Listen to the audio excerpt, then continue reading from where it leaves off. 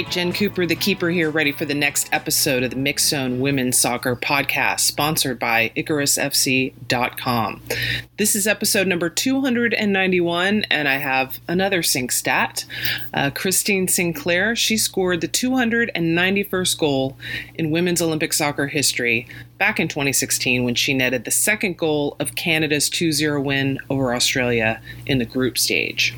A total of 353 goals have been scored in the 6 women's Olympic soccer tournaments. All right, so one big chat today, spread into 2 parts, with my friend Dan Lauletta from Equalizer Soccer. Almost all of our chat is about, of course, the upcoming NWSL Challenge Cup, since now we know the schedule and the first round matchups. And in between the 2 chats is my Jensplaining segment. This week I go over the assumed tiebreakers for NWSL standings for the tournament. We don't have the official tiebreakers released yet, but I just wanted to explain how the tiebreaker process works. And of course, don't forget to follow me on Twitter at MixZone. That's 2 X's in MixZone, and also at Keeper Notes.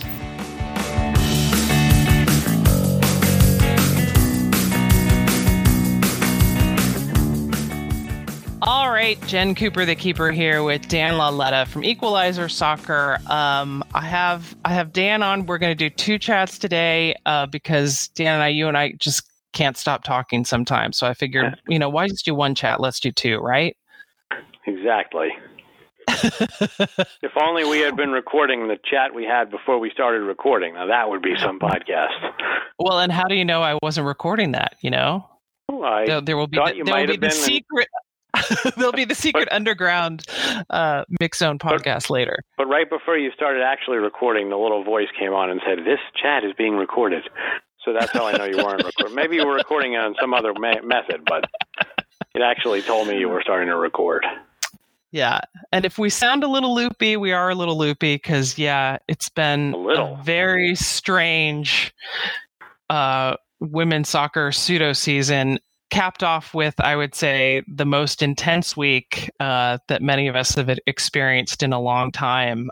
So I want to talk a little bit about that before we get into the actual soccer talk, because I feel like, Dan, that the way the clubs and the league are responding is different than we've seen in the past. That they seem to be embracing quicker, messages of, let's stop the racism and we support these protests. And it seems so different from, say, fall 2016, where you had Rapinoe taking a knee, and it seemed like something that for the most part was avoided.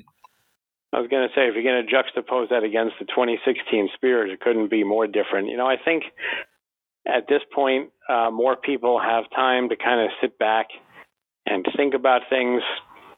And, there are benefits to having now been mostly home for 12 weeks, and who knows how many more. And I think that's probably one of the benefits, at least for me, is being able to take a step back and kind of realize what things are important and what things are a little bit less important. And,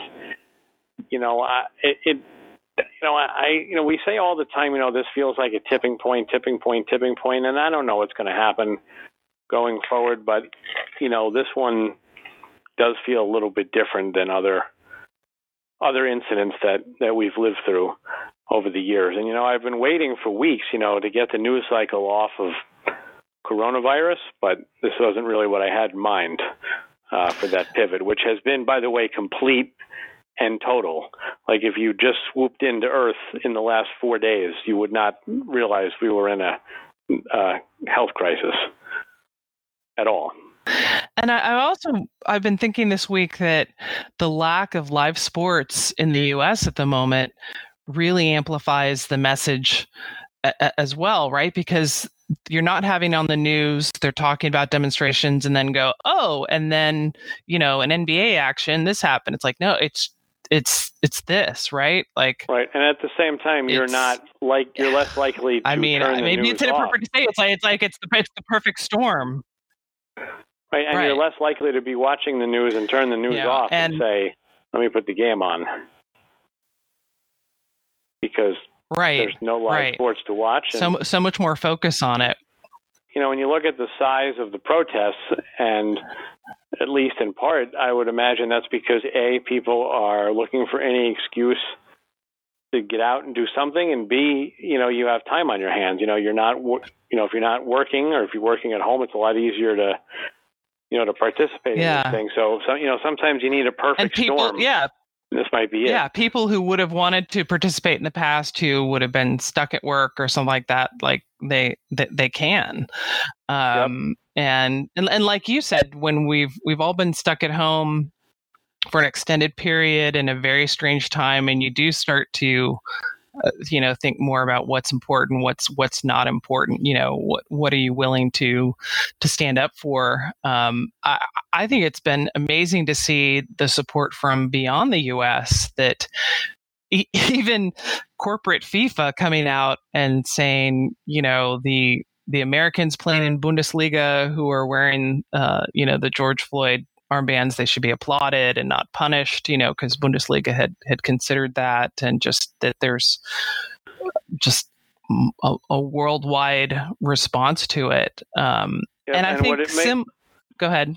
I was just going to say, what it makes me think about from the women's soccer perspective was that not only was Megan Rapinoe alone in the women's soccer world, she was pretty much alone in the entire white world in terms of being willing in 2016 to make that stand with Colin Kaepernick and say, look, I'm with you.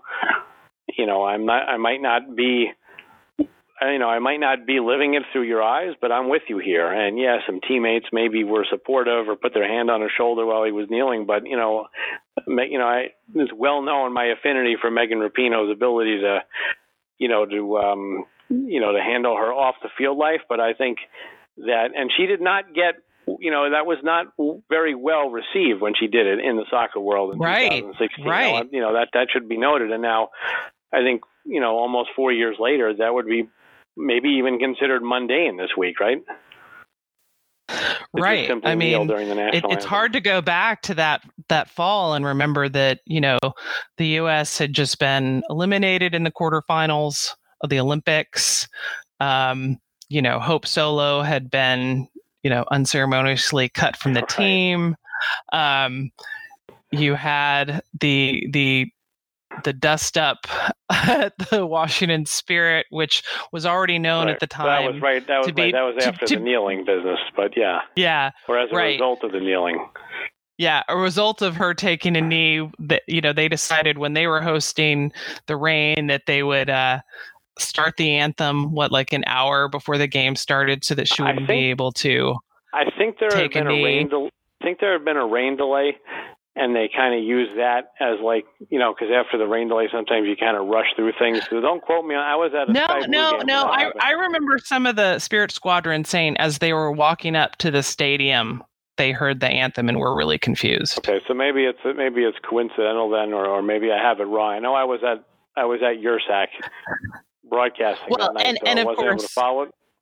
And of course, we always equate rain delay with games at Maryland Soccerplex, so. That's a natural yeah, but don't forget, if the end of that year, if I told you at the end of 2016, hey, Megan Rapinoe's not going to get another cycle because she had come off the ACL, she didn't play very well, and I guess she only played in the one game in the Olympics, so that might not be fair. She wasn't fully recovered. Yeah, she was not fully recovered, but she got kind of dropped from the team after the kneeling for a while. There was a time where it did not look like she would be part of the 2019 World Cup. And look at that tournament is the Megan Rapinoe World Cup, whether you're from America or not.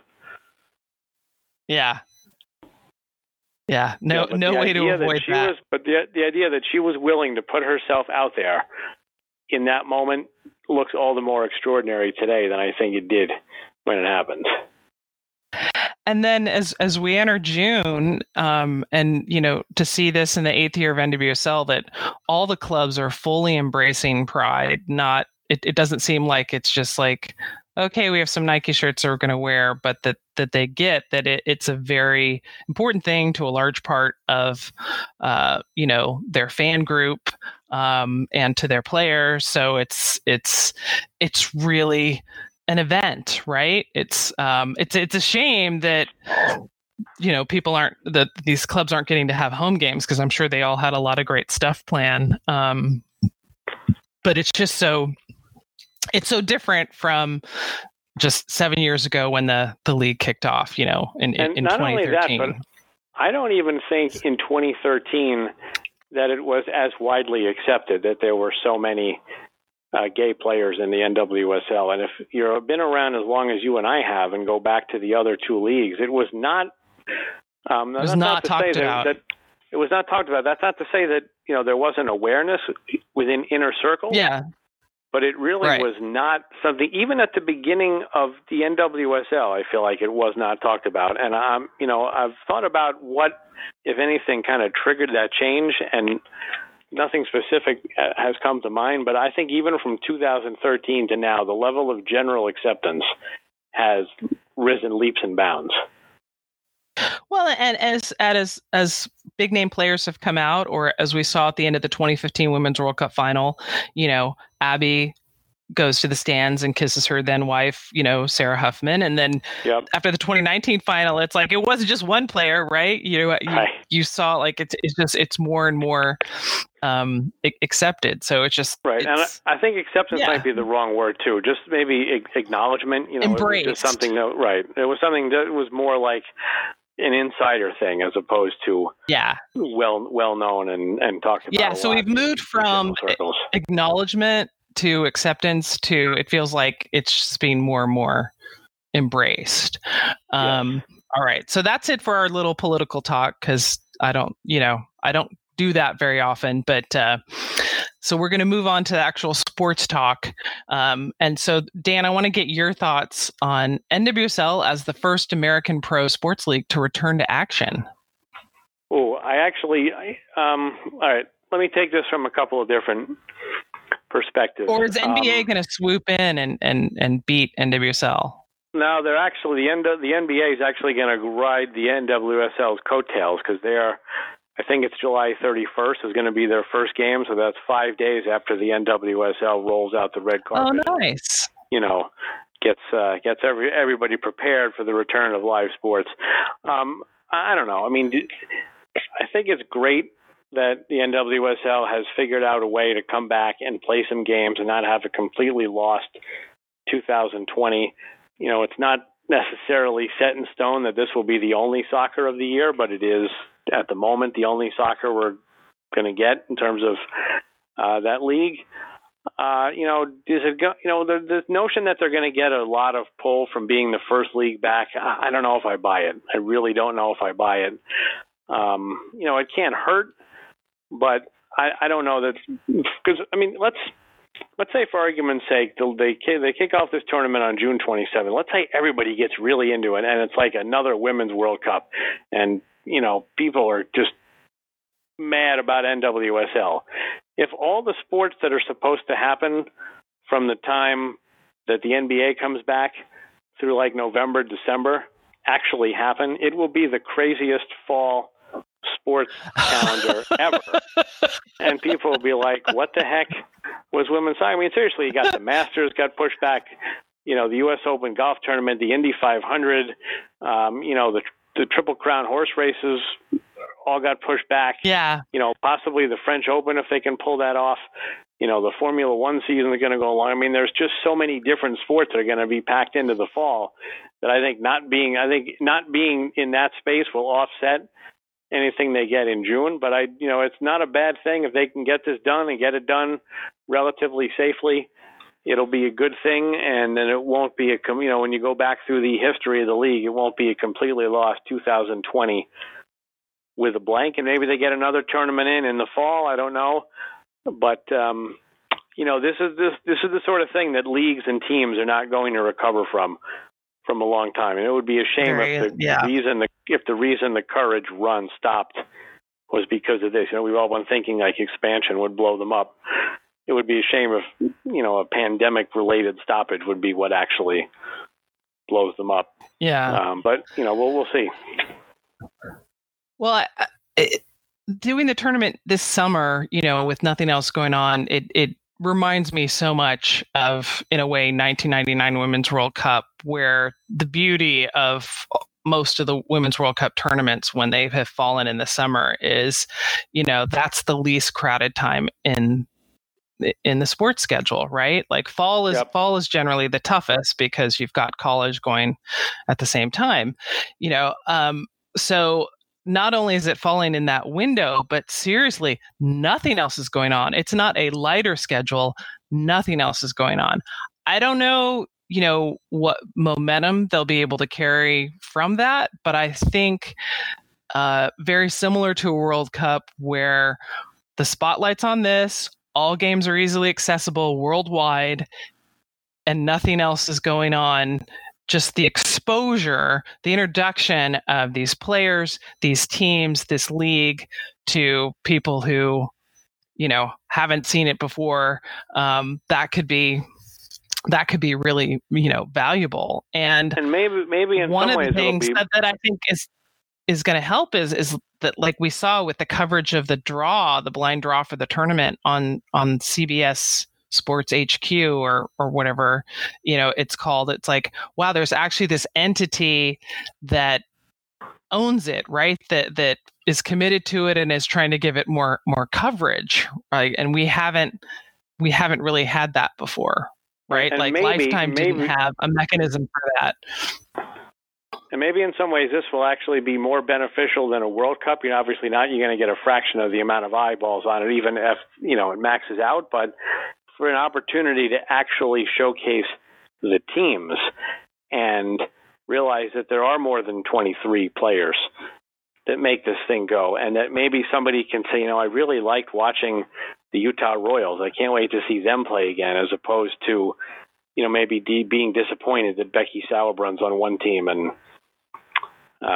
Carly Lloyd's on a different team. To actually see the teams in action, maybe that'll stick, because I think there's a little bit of a hard time sometimes for the new sort of fans to kind of make the jump from the national team into the league setting. I also, the other thing I question is, and I'm curious what you think about this actually, is how long do you think fans are going to love watching games with no fans? Because I think it's going to be a novelty. And you put any sport on right now, I'm going to watch it. But I think it's going to get weird. Like, do I want to watch 2 months of NBA playoffs in front of empty stands? Okay, well, let's be real, Dan. How many years of NWSL did we watch with most of the games with really sparse crowds? See, I have the cranky reputation. I didn't want to go there. I don't like going there either, but we are in very different times. So, but don't we agree? Okay, how about this angle? How about this angle? For once, no one can complain that those are all the fans you can get for your game. Yes, right? That's definitely true. It'll be even across the board. Looks like less on television. I'm not saying they shouldn't do it. They should obviously do it, but don't we all agree that if you flipped on a game, if you flip on a game and it's in Portland, that game gets instant what's the word I'm looking for? Credibility, as opposed to if you put on a game in one of the venues that is on the other end of the spectrum from Portland, and you are hearing players yell "man on" or whatever, and you're not going to get that. Even the Portland game last summer, I think it was the Houston at Portland 5-0 game, where I think that was the one where we had some audio problem coming, like the audio from Portland was having a problem, so you couldn't hear the crowd noise at Portland. The crowd's there, right? So it was so strange to be calling that game like, I know this stadium has 15, 16, 17,000 people right now. Why aren't we hearing them? Well, it is very strange. There was also that Timber Sounders game that I think was in Portland, but I'm not sure, where they actually the supporter groups agreed to do like 20 minutes of silence. This had to do with the controversy over the Antifa tifos, and they actually played like 20 or 30 minutes, and nobody in the stands made a noise, and that was legitimate. Like, they didn't cheer. Wow, it was very weird. That's and it was really then when it when they started kicking in, it was like, all right, now this is back to normal now. Well, and I also think, like, obviously you don't want you're not going to open these up to fans. However, I think it would be wise to get maybe 10 drummers and you space them. These stadiums are big. What Zions Bank is, maybe 5,000. So you space out 10 people with the drums. So at least you've got like something so that there's rhythm and some noise without it having to be fake crowd noise, and it maybe covers up a little bit of the yelling and that's going to be tough, but at least it's equal throughout. And I would have to imagine it's going to be better than watching the World Cup in 2010, where the vuvuzelas were just so annoying. I didn't mind them as much as most people did. I didn't, but I do remember one of my editors calling me and saying, "I can hear the vuvuzelas over the phone. Turn that down." So I guess, and look, I am not at all criticizing the no fans. Obviously that's the way to do it. You can't. It's just going to be weird. Right. I'm just wondering if, and I think it's probably, this is one area where maybe other leagues do get affected, but I do wonder if halfway through the NBA playoffs, you're going to be seeing a story that says, was it the right move to go with our TV fans being turned off by no fans in the stand. Then we'll see how they handle, like you said, piped in crowd noise or, cardboard cutouts or whatever is going to happen. But we'll see. It'll be interesting. All right. Well, let's take a short break and then we'll come back and we'll talk about the live draw on CBS Sports, the odds that they presented, and, what we think of the matchups.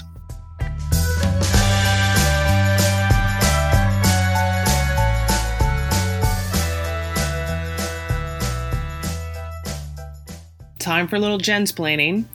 Today, the tiebreakers for the NWSL Challenge Cup standings. And of course, I am assuming that they'll follow normal international soccer tournament tiebreaker rules. Tiebreakers have not been officially announced. A lot of the official rules for the tournament have not been announced. So, making some assumptions in this. So generally in soccer tournament standings, we all know win earns you 3 points, tie earns you 1 point, games in the first round can end in a tie. All that, should be true for the NWSL Challenge Cup. No first round games, go to extra time. Now in the Challenge Cup, each team will play 4 matches in the first round. And the standings after the first round will determine which 8 teams go on to the knockout round and which 1 team goes home. There's a good chance the tiebreakers will be needed to sort out the final standings, not just to determine the 1 team that goes home, but also who plays whom in the knockout stage. Those standings will determine the matchups. So say that both Utah and Washington finish the first round tied with the same number of points. How do they determine who gets the higher seed in the knockout round? Now, the first tiebreaker in international tournament play is usually goal differential or goal difference, meaning literally the difference between the number of goals you scored and the number of goals you conceded. At the end of the 2019 season, Utah and Washington were tied in the final standings with 34 points. But Washington had a goal differential of +5, meaning they had scored 30 goals, conceded just 25, so +5. While Utah had a goal differential of 0. They had scored 25 goals and conceded 25 goals. So Washington ended up in 5th place and Utah in 6th.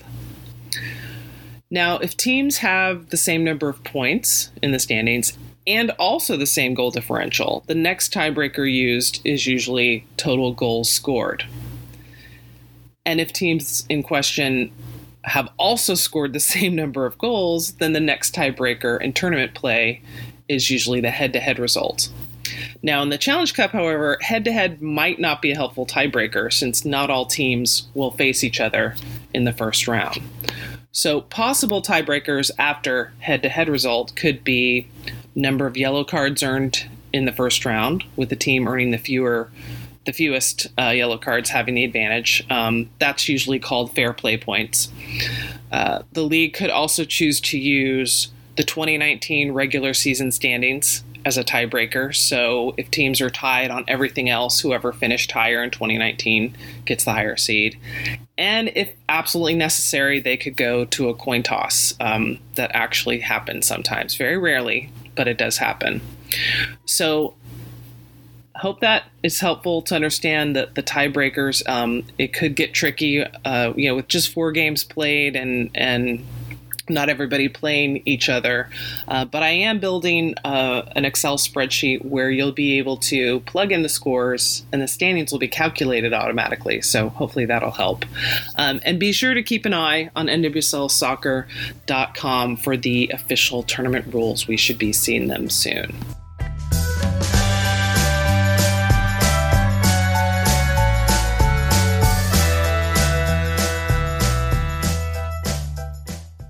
All right, back for round 2 with Dan Laletta of Equalizer Soccer. Dan, I have to get your thoughts on what it was like to watch that blind draw for the NWSL Challenge Cup on CBS Sports. It was a little strange. I wasn't clear on what the format was. I'm not sure how blind that draw was, but it was kind of nice to have such extended coverage of NWSL, even though it wasn't making sense. Extended coverage. It was like, wow, they're still talking about NWSL. They're still talking about NWSL. The word that comes to mind for me is weird. Yeah. Because like you said, we didn't really know what the format was. They had the first round of games up, but not the first and a half, but not the And to be fair, a lot of this is coming together, day by day, so it's not like they got to plan this weeks in advance. Absolutely. But think about if I talk to you about like soccer, I don't know, for lack of a better word, soccer corruption, like in terms of on-field, what is the first thing that comes to mind? World Cup draws. And people always think there's something going on with the World Cup draw. And in the 2015 Women's World Cup, they didn't rig any of the matchups, but they did decide at the last minute, or they just let on at the last minute that they would send the seeds to the locations that they wanted to send them. They also rigged one of the seeds by FIFA rankings. Right, Sweden should have been one of the seeded teams, and they swapped to make it Brazil and Sweden, I think. Yeah, right? Brazil got switched. Yeah, and of course Sweden wound up with the U.S. because I think that's contractually mandated in the Women's World Cup contract that U.S. has to play Sweden at some point. But when it takes a couple of hours for the rest of the schedule to come out, and then by the way, we got thorns and rain for the last match day for both of those teams. I don't know. I'm not accusing anybody of anything, but they didn't make it look good. Let's put it that way. Well, I don't mind, especially in a situation like this with some of the matchups being set, right? But I'd rather they'd be like, okay, we're kicking off the tournament with the defending champ playing the only other team that's won multiple titles. Right. The only team to win. There's the only 2 teams to win any trophy in the last 4 years. Yeah. That's natural. I do like that they didn't do groups, right? That it was just, hey, everybody's going to get 4 games, right? It's going to be uneven, but that's the way it is. But at least you get 4 games against 4 different opponents. You've got good breaks between game days, and of course, no one's traveling, so it's as fair as you can possibly make it for a 9-team league, right? Well, the only thing they could have done here to make it a little bit more fair, and I think it was a little misleading that they were talking about seeds, because seeds imply that there's some benefit to being a higher seed. It's not really seeding; it was just like team number 1, right. Team number 2, which is fine. It's like 3. A blind tennis. It's like the guts of the blind tennis draw. But there are seeds in the tennis draw, and those seeds do get an advantage. What they could have done, that would have, I think, made it interesting, is Orlando has this schedule where they play on the 27th, then they play again on July 1st, then they play again on the 5th, and they play again on the 9th. So they don't ever get a time where they have the week in between games. Why not make the Courage go through that schedule? Forget the opponents. Why not place the Courage first in those 3 or 4 games? So make the best team have the hardest road, just very simply in terms of the rest factor, because I think every other team has a point where they get a full week off. Maybe the Dash an exception because the Dash don't play in that first. The Dash are the exception because they don't play the first match day. Okay, so first, 5th, 9th, 13th. So then why not put the Red Stars or the Thorns as a number 2 seed into that second one? And even within the context of that, you could have a blind draw to see if they're going to wind up playing the Courage or not.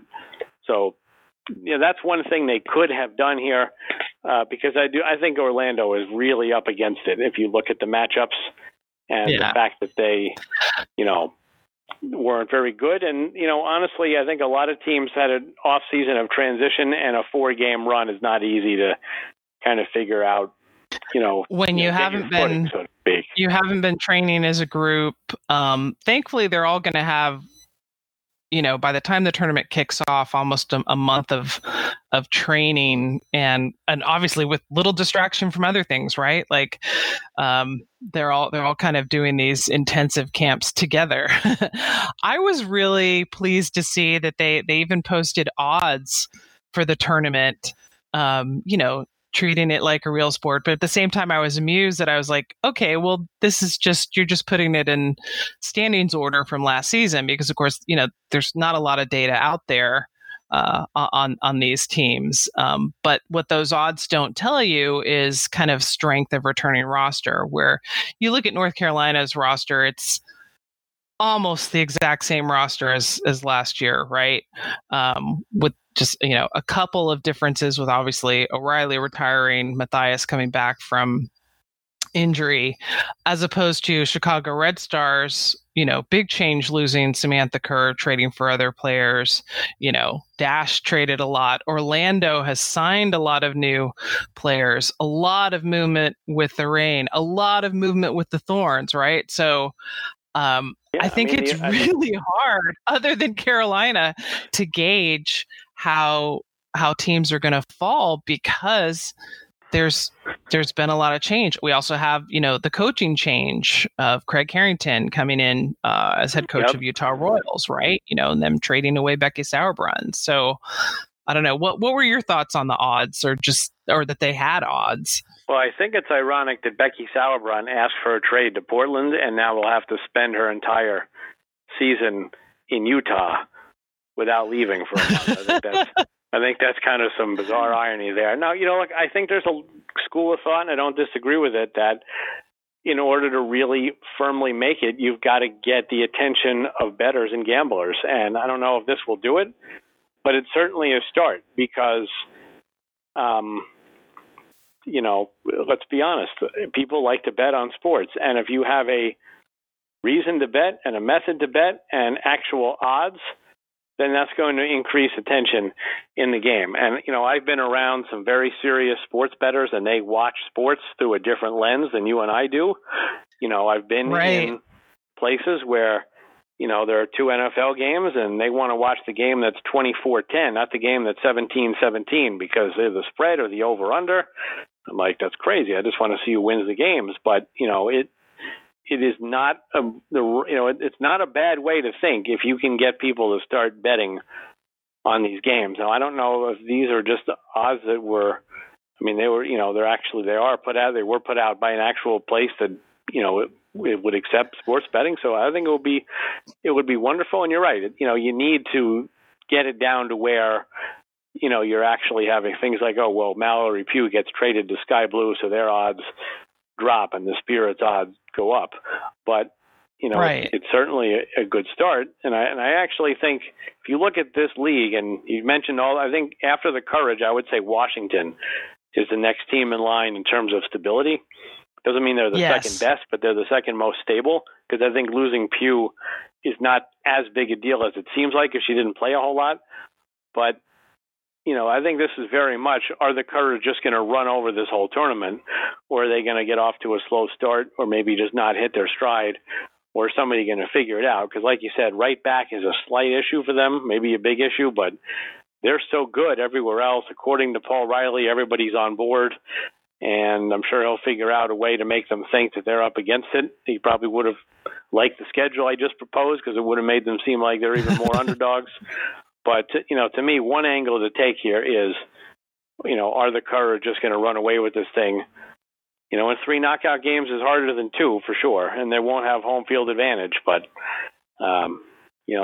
But yeah, the gambling thing I think is something that I don't know. Maybe we're hesitant to talk about it as much as we should, but I say bring it on. Yeah, it's new. It's different, and to me, it's another signpost of, hey, this is a sport. We're treating it like a sport.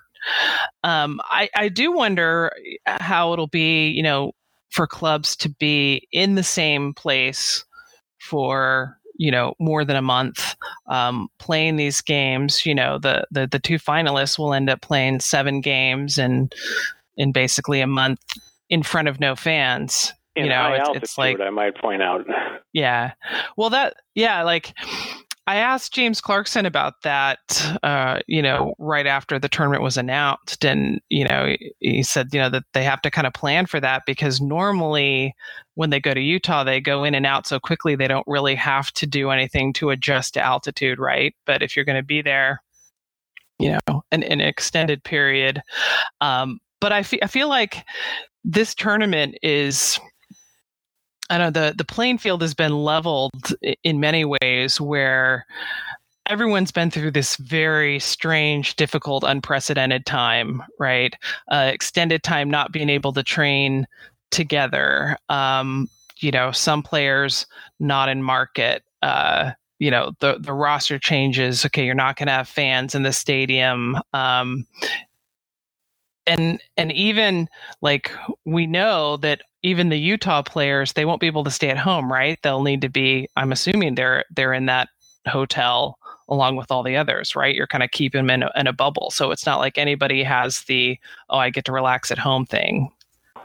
And I think it's also important to realize that everybody is going to react differently. I always say this heading into a World Cup. When you go to a World Cup, that's a life-changing experience, win or lose, and everybody comes out of that differently, and it's hard to go back into a season after that and just pick up where you left off. And I remember even, Paul Riley saying, hey, the national team players came back and they celebrated a bit. Now it's time to kind of, get back to business and get ready for the season. So, there's no telling, who comes in raring to go, who comes in, with their mind elsewhere.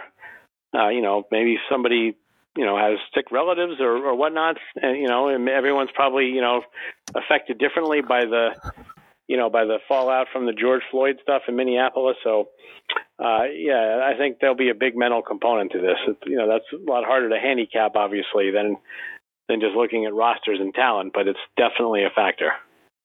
And we don't even know yet, which players, national team or otherwise, will be opting out of the tournament. We heard through Farhad Benstiti quote coming out of France that Rapinoe is opting out, though we haven't seen her say that or any official statement from the league. So obviously, rosters could be affected by that. I think Neil Morris, who covers North Carolina, I think he tweeted that all the North Carolina national teamers are planning to participate. But right, one of the things that we often say about NWSL is, every game is competitive. Even the season where Sky Blue was at the bottom all season, they were in every game, right? Like every game is exciting to watch.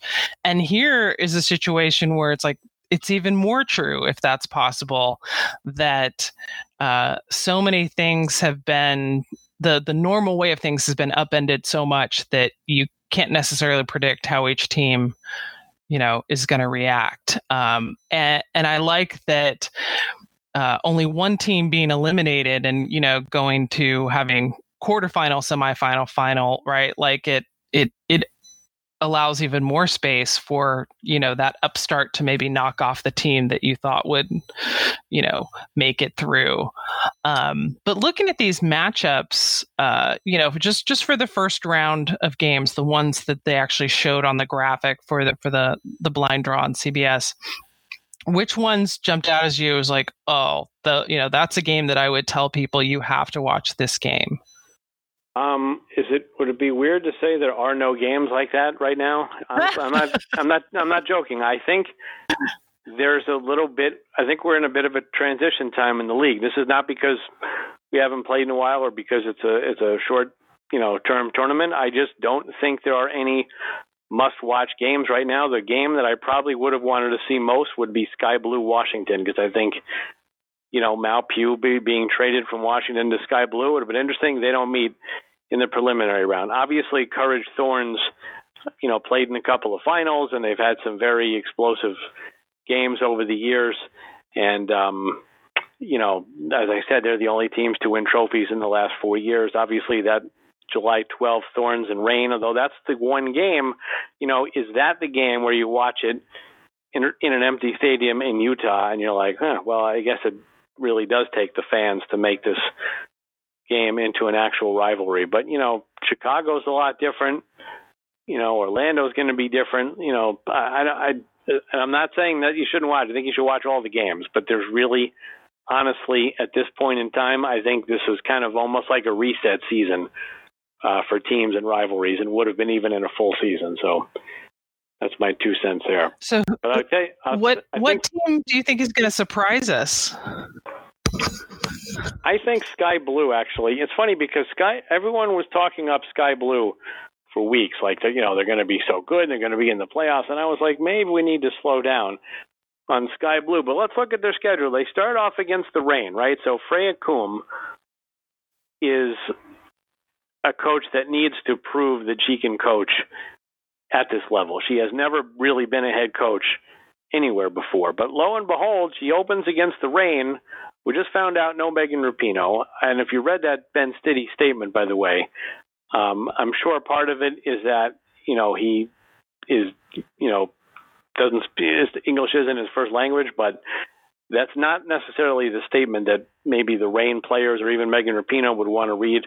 But anyway, all of a sudden, Coombe has more experience in this league as a head coach than the coach he's going up against in that first game. After that, they play the Dash. Those are two teams that since the Dash have been in the league, neither them nor Sky Blue have been in the playoffs, so that's probably an open matchup. Then Orlando, who was by far the worst team in the league in 2019, I think made some pretty sound and solid improvements over the offseason, but, 3 games in, a lot of rookies, a lot of youth, not going to be easy. And then the hope is by the time you get to the Red Stars on July 13th, that you've got enough points to get through, which isn't going to be many. So I think Sky Blue is a team that could surprise, and on the flip side, I think Orlando is the team that is most up against it because they've got Red Stars, Thorns, Courage, and then that Sky Blue game, but all on short rest. Yeah, I mean, when I started making a list of the matchups and, trying to make a list of each one, like what's the most significant game in those teams' histories, like it was a little overwhelming, right? Like there's a lot of history there. Some matchups will be more interesting than others, but I keep coming back to it. It's like it's going to be so hard to call when it's been such a strange training time for people. We've seen tremendous roster turnover for most of the clubs, not all of the clubs. And I still I want to reserve judgment until we see what those final rosters are, right? Yeah, for sure.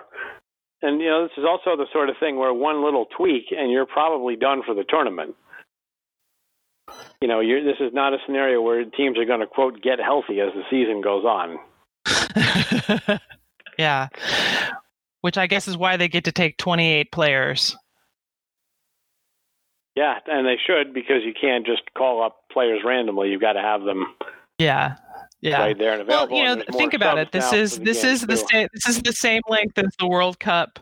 You get to take 23, right? So here they get to take 28. That's interesting you mentioned the World Cup because, another thing about Sky Blue is there a player ever in the history of soccer that is kind of more comfortable in the World Cup format than Carly Lloyd, right? But at the same time, good point. I also look at this as completely different from a World Cup in the sense that the World Cup is the culmination, in theory, of 4 years to get ready for that tournament. It's supposed to be your completed product over 4 years. These are teams that in some cases have never played for their coach. In some instances have never played with, some of their 3 or 4 best players. The Dash just traded their 2 most capped players in their history. Uh-huh. The Thorns, as you mentioned, they moved out Sonnet, they moved out, the Australian players, they moved out Midge Purse. So it's very different because this is almost like, you're trying to gel real quick, where at the World Cup, you're supposed to have it figured out right in time for that. That's not how these teams were built. So I know you don't want me to ask you this, but I'm going to ask it anyway. So who's the one team that's going to be eliminated? Oh, I can't make that kind of prediction. Can I say the Courage? It's funny. So, it's like it's harsh and it's not, where it's like, hey, 8 teams advance, but that means one person. It's like, yeah, sorry. It's like Survivor and you're the first one voted off. Sorry. Yeah, or when they call up 25 players for a 23-woman roster for a friendly. Can I say the Courage just to give Paul Riley an excuse to tell his team? Yes, you can say the Courage just to give Paul Riley an excuse. Going to be any good. I mean, look, I think Orlando's got it the toughest considering the way the schedule goes, but I'm not ready to predict it because honestly, I mean, if you win a game, I think you're going to get through, right? I don't see all 9 teams winning. Do you? Yeah. Right? No. I mean, if you get 3 points, don't you think that's good enough to get through? Like maybe on a tiebreaker, if you get 4 points, you're for sure going through. Well, I've been building a spreadsheet, which of course I'll eventually share with everybody once I get it working right, where you can plug in the scores and it automatically does the standings. And it's just been fascinating. It's like, 4 games is just enough to make it really complicated. We're used to the World Cup format of 3 games, you only have 3 opponents. Right here, it's like you're playing 4 games, but you're competing against 8 other people. So, yeah. It could, so what you're telling me is one person tanks. We're going to get down to the last day. We're going to be emailing the league about tiebreaker scenarios, and nobody's going to know the answer. Is that what you're telling me is going to happen? No, I'm not saying no one's going to know the tiebreaker scenarios. I'm going to say my spreadsheet will tell you the tiebreaker scenarios. All right, that's under a lot of pressure. Can I say one other thing though? Can we make this the start of where we do this every year? I mean, obviously not a month in Utah. And I think, honestly, I think the suggestion that they have a League Cup is kind of weird because there's not enough teams. You don't want to just keep playing other games that count differently. But can this be the start of what becomes an Open Cup? I know U.S. Soccer technically has to get involved for that because I've always thought that the start of an Open Cup would be to take 4 or 8 teams and go to different locations and maybe play like a Thursday, Sunday scenario. But why not figure out a way to get something like this into the calendar every year? And that'll make it less awkward when we try to do the stats too. On that note, let me throw in, this fall, since, we need to get into the mix and who knows if we'll have regular league play. I'm thinking we need to have a Copa Norteamericano where it's 2 NWSL teams and 2 teams from Liga MX that come to Houston and have a round robin tournament. Let's do it. Are you opening up your house? All right. Media? Yeah, sure. Okay, I'm there. You can almost walk to the stadium from here.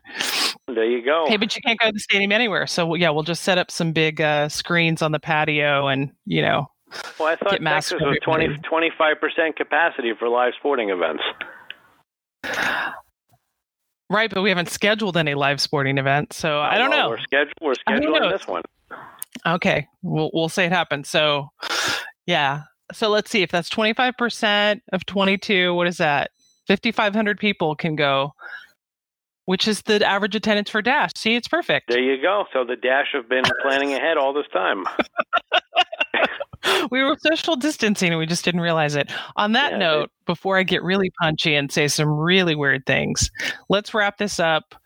Any last thoughts on this tournament before I cut you off forever, Dan? As a straight fan, very mixed feelings about it. Because I want to obviously see soccer. Straight meaning heterosexual or just what's that? Direct fan? As a straight fan? Yes. Exactly. I have very mixed feelings about it. I want to see soccer. I think the format is a little weird and a little forced because they're trying to get it into a certain window. What I really want is first of all, I want there to be extra time, and I haven't been able to figure out if there's going to be extra time in the knockouts. I wouldn't be surprised if there isn't. What I want to see here, I want to get to the quarterfinals and knockout games and have them be World Cup intensity. And maybe that's impossible to be full World Cup intensity in the empty stadiums, but I want to see that the players are into this, and I want to see that it matters, and I want to see the teams that lose be devastated. I want to see the teams that advance really be thrilled about it, and I want to see also if the Dash kid, or not that one team that gets left out, do they just play for penalties and assume Jane Campbell, they play like 9 in the back and just assume Campbell stops all the penalties when they get that far.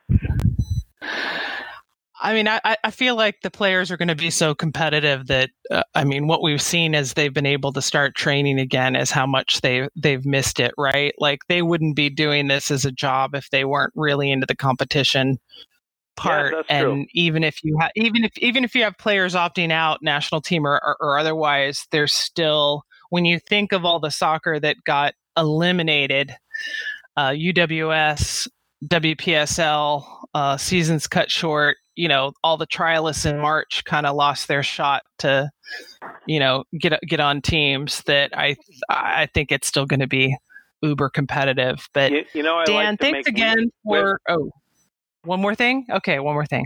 Well, I like to make weird sports comparisons. You do. So go ahead. So let's do golf now. When golf got in the Olympics in 2016, a lot of top golfers, men and women, didn't go, and some of them cited Zika, and some of them cite, it's a sport that already has its established calendar and big events. But the people who went there and played reported back that it was just the most unbelievable experience they ever had. So I hope that the experience for these players is so good that Megan Rapinoe and whoever else decides not to go is sitting there thinking, you know what, I should have been there. And that and by the time it's over, we don't even care that there's no Megan Rapinoe because the product is so good and the competition is so good. Nice way to end it, Dan. I like that. Well, thanks again for taking the time to chat with me, as you always do. And got plenty of it. You didn't make any big predictions, so we can't hold you to them later. But I'm sure you and I will be talking more about the tournament later. We've got plenty of time on my hands, so.